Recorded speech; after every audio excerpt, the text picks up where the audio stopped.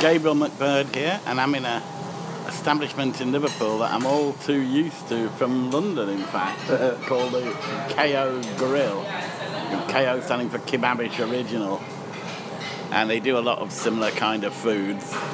I'm having a garlic mushrooms to start off with, and Sikh kebab curry as a main with biryani rice.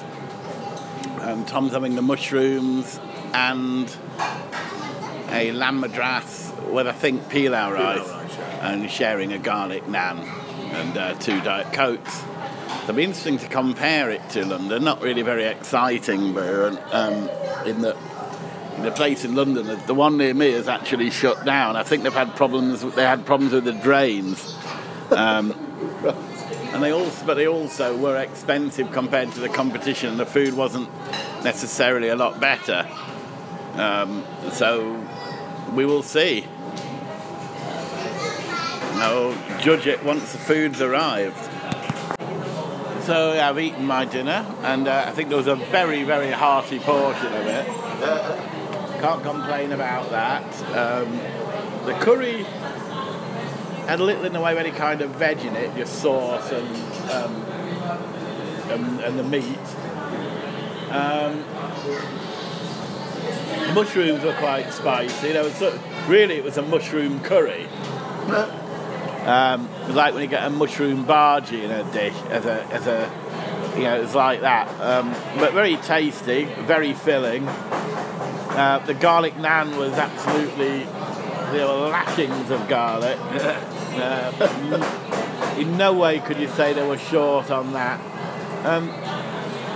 I think the quality is generally better than the Kebabbish Original that used to be near me.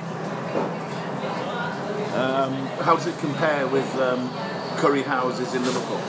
I'd say it's as good as any, at least. Because Liverpool isn't sort of notorious. No, I mean, you've got places like You and I, and used to be the Asher.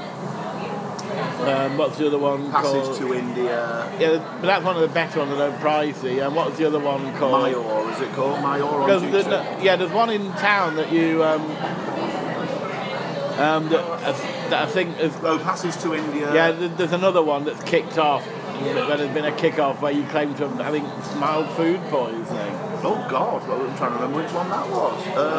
There's You and I, but there is another... Anyway. I'll tell you, there's the Indian Delight. Yeah. Which is better than it used to be. It was awful back in the day. Yeah. Me and various other people used to refer to it as the Indian Horror. Yeah. But it's quite nice now, the Indian Delight. So, yeah, there's that one. Yeah. I say Passage to India, Mayor. And there's that street food place, which is very expensive. Right. Yeah, and so it might be reasonable food, but ridiculously pricey. Well, I think of street food as being cheap, but obviously it's just an often excuse. Often it isn't, and it's sold indoors. Yeah. Anyway, so this is a good basic curry, better than the Kebabbish Original in London. I mean, the menu's similar. But I think the Sikh kebabs just tasted... food generally tasted fresher. Is it a franchise, the KO thing? I think it is, yeah. I think some of the foods are made in a factory in Wigan, I believe. Excellent. It's going to get a good steady 7. I'd say you aren't going to go wrong with it. And it might not be a place where you can travel miles to, but if it was your local, you certainly wouldn't object in any way. That'll do for now, I think.